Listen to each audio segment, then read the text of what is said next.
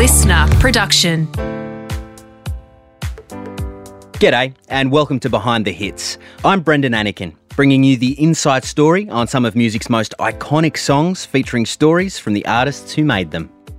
Crowded House and Powderfinger are two of Australia's most loved bands, with numerous songs from both bands going on to become cultural classics. In this episode of Behind the Hits, we'll examine some of those songs, kicking off with a track that Neil Finn believes is one of the best songs he's ever written, Don't Dream It's Over. Released in 1986, Don't Dream It's Over was the fourth single from the self-titled debut album for Crowded House, and without a doubt, it was the album's most successful. To this day, it remains the band's biggest international hit, helped along by the fact that the song reached number 2 on Billboard's Hot 100 in the US. The song went number 1 in New Zealand and cracked the top 10 in Australia. Not bad for a track with humble beginnings. Here's former Crowded House drummer, the late, great Paul Hester. Don't Dream It's Over was a song that was, just a little sort of throwaway demo that Neil had done, and he played the drums on his electric heater and he'd done a few things. And, that ends up becoming an amazing song. Neil maintains he doesn't remember the context around why he wrote Don't Dream It's Over. It literally just fell out of him. And that's an odd concept, even for Neil. The whole song very rarely falls out in one go. It does happen. You get, songwriting is a mystery to me still, and I can't really explain, or even to myself, how it works and what mood I'm best in to write. But you get a melody and usually there's a phrase or two comes with it. And then it's a question of making the song fit together beyond that, because as soon as you leave it the first time you've played it, it's hard to get back into that original groove you had. And there's certain songs which finishing the lyrics for is just a grind, it's like you've got to just work through, and you can have one line which eludes you for weeks, just the sort of the key line that's going to finish the thing off, and then suddenly it'll click into place the day before you're going to do the vocal, or an hour before you're going to do the vocal or something. So there's no rules to it, and a lot of it is hard work. Crowded House's much-loved classic track, Don't Dream It's Over, was a song Neil Finn wrote on his brother Tim's piano. A piano Tim was given by legendary Australian radio personality Barry Bissell. Got some good thrashing. It's the piano on Weather With You. There's a little tinkly piano. That's Barry Bissell's piano. He probably got it back now. The original Crowded House lineup comprised Neil Finn, Nick Seymour and Paul Hester. And for a brief period in the early 90s, Neil's older brother Tim joined the band. The reason that Neil went to Tim and asked him to join was really because of the songwriting that they did. They sat down with each other for 2 weeks and wrote 16 songs or something. And that was pretty much Weather With You. A lot of these songs all came out of that period. And they'd never really done that before. After years of being together in Split Enz, never really sat down, just written together. So that was an incredibly happy and wonderful experience for them to share. And the logical extension was getting together. We didn't have time to do a Finn Brothers record and a Crowded House record. So it was really logistics that threw it all together. And me and, Nick took us a while, but we got our head around it. And when we're all into it, we were really into it. Tim and Neil had been working on songs as part of a Finn Brothers project, but when Crowded House needed extra material for their upcoming album, Neil convinced Tim to let the band use some Finn Brothers songs. The trade-off? Tim joined the band. Coming back together, the main thing for me was the writing, because Neil can be like a critical ear to my songs, which I sometimes need, quite often need, and it's rare to find somebody whose opinion you can trust, and you can start chucking things out, and then you get to the real, the real good stuff. Well, it was almost like nothing had happened a couple of days later, because we were already embarked on these songs. We had started work on them. We just kept working on them, really, and Paul and Nick were just around a little more often because it was now Crowded House. But it didn't really feel like much had changed in many ways. It was why, in a way, it was a difficult concept to come to grips with, because on nuts and bolts level, nothing did change. It wasn't what any of us really expected, but it's when it happened, it seemed like it had always been. It's a funny paradox in a way. Like I didn't expect to ever be in another group after Split Enz. I thought, well, that's my group. That's now I'm a solo artist and I have to go off now and be on my own and be more responsible and all this.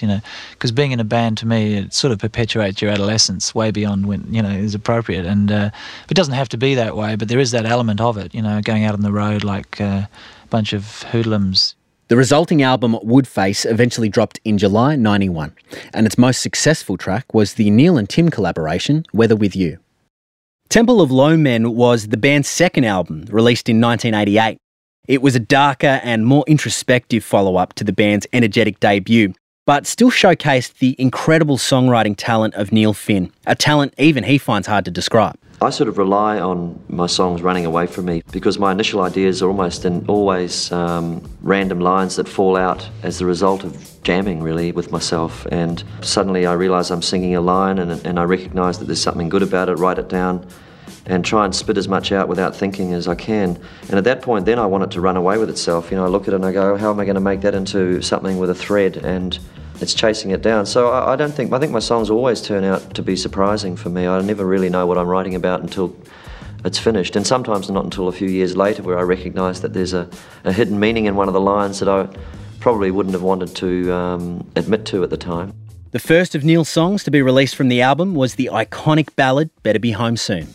It's written from a woman's, well, not necessarily from a woman's point of view, but written from my wife's point of view really.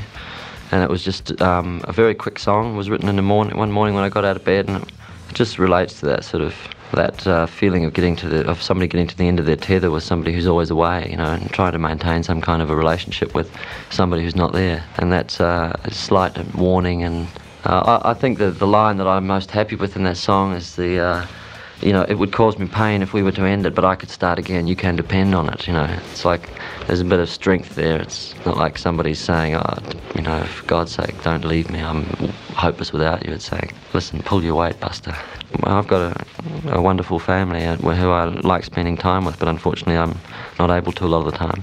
But, besides that, once the song's written, it's really, to me, it ceases to become about myself. It's just a song, and you could apply it to any number of situations. I'm sure lots of people are in that boat, whether they're in a relationship with a travelling salesman or with a musician. It's, the same thing, really. We've been taking you behind the hits of Crowded House, and now it's time to turn our attention to another iconic Aussie act, the boys from Brizzy, Powderfinger.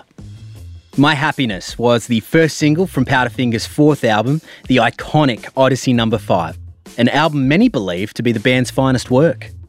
One of the great curiosities about My Happiness is the public perception of the song versus its actual meaning. Lead singer Bernard Fanning wrote the lyrics as a truthful reflection on the life of a touring musician and used the song as a way of communicating how he felt being away from home, living in and out of suitcases, and the loneliness that can come as a result. It's stuff that you're not ready to say, but it's okay to sing it because it's got this disguise, it's cloaked in art or whatever, when it's raw and honest. That's an important part of that, I think, being able to say things within a song that you don't ordinarily say to people out loud. But then again, some prefer not to let the truth get in the way of interpretation, with the song having become a staple at many Australian weddings, something Bernard feels is highly inappropriate. My Happiness at weddings is still a mystery to me. It's one of the saddest songs we've ever written, and it's about your happiness disappearing, not about getting married. But no matter how the song was interpreted, no one could deny it was a hit. The song peaked at number 4 on the ARIA chart, making it the band's highest charting single. And in 2001, the song won the ARIA Single of the Year and the APRA Song of the Year. Guitarist Darren Middleton puts the song's magic down to its simplicity. If you pull a song apart in a songwriting sense, it's very simple. It's predictable, but it's a little bit adventurous. And the key to it is kind of the story and the melody that sort of Bernard's put to it, and also the kind of the guitar hook that Ian came up with at the start of the song. On Behind the Hits, we're taking you on a journey behind some of the songs that have endeared Powderfinger to audiences far and wide. Songs like My Happiness. That's a song that we played live for a number of years and it was always great, and then we did that sort of stereotypical band thing where we've had enough, we're not going to play that song, we refuse to play it at any shows. So we did that for a few years. We'd already tried to reinvent it to satisfy ourselves, because you're playing for yourself as much as everyone else. And then towards the last few years of the band's life, we went back to it because people just loved it. And that sing-along thing that people have going is it's a pretty amazing, special thing to be a part of. So we kind of fell in love with the song again just in the last few years of the band's life, playing it live. It seemed only fitting that when their Sunset's farewell tour hit Brisbane in 2010, the band chose My Happiness as the last song of their very last show. Released almost a year after the band's 1998 album Internationalist, Passenger was the album's fourth single, cracking the Australian Top 40 and winning the APRA Award for Song of the Year in 2000. Despite the song's success, Darren Middleton says the song ended up quite differently to how he'd first imagined it. It was a kind of a guitar, an acoustic song that I brought into the band that everyone dug. Bernie took to it straight away and sort of started putting his lyrics and melody to it. And then we kind of rocked it up a bit. And I didn't really love the way it was going because I had envisioned it to be a little more less rock and a bit more acoustic based, but it ended up where it did, and we got a few friends involved, the girls from Titus. They're a 3-piece Melbourne girl group and no longer together, but so they added these great vocals at the end, and we got a bit of brass involved, anything to kind of give it a bit of pizzazz. Our producer at the time, Nick DeDia, he really liked it, so he was pushing it and gunning for it, and it just kind of it became a staple of the band for a number of years because it won Song of the Year, and it did quite well for the band. A lot of people connected to it as, the song itself. So although, there's always a song that a band member has that he doesn't really look forward to playing live, and for me it was probably that song. And I know it's different songs for other members of the band, but still every time we played it live, just people sing it, and it's, you can't deny that people are drawn to a song sometimes. Maybe just not the guy who started writing it. With previous albums like Internationalist and Odyssey No. 5 leaning more towards acoustic-based songs, Powderfinger's 5th studio album, Vulture Street, released in 2003, saw the band return to their rock roots. The idea was to make an album that was not as atmospheric and not as kind of sweet. The idea was to make it something that you could maybe either bang your head to or dance to or something like that. I suppose it's not really up to us to judge whether we achieve that or not. That's other people can work that out. We certainly did the best we could. On My Mind was released as the first single from the album and left no doubt in anyone's mind about the band's intended direction. With Vulture Street, we wanted to kind of have a bit more of a driving rock sound. There'd be band strings, there'd be no strings on the record, all this sort of stuff. And we were trying to work out what sort of rock, how to make it feel like a rock band, us feel like a rock band again.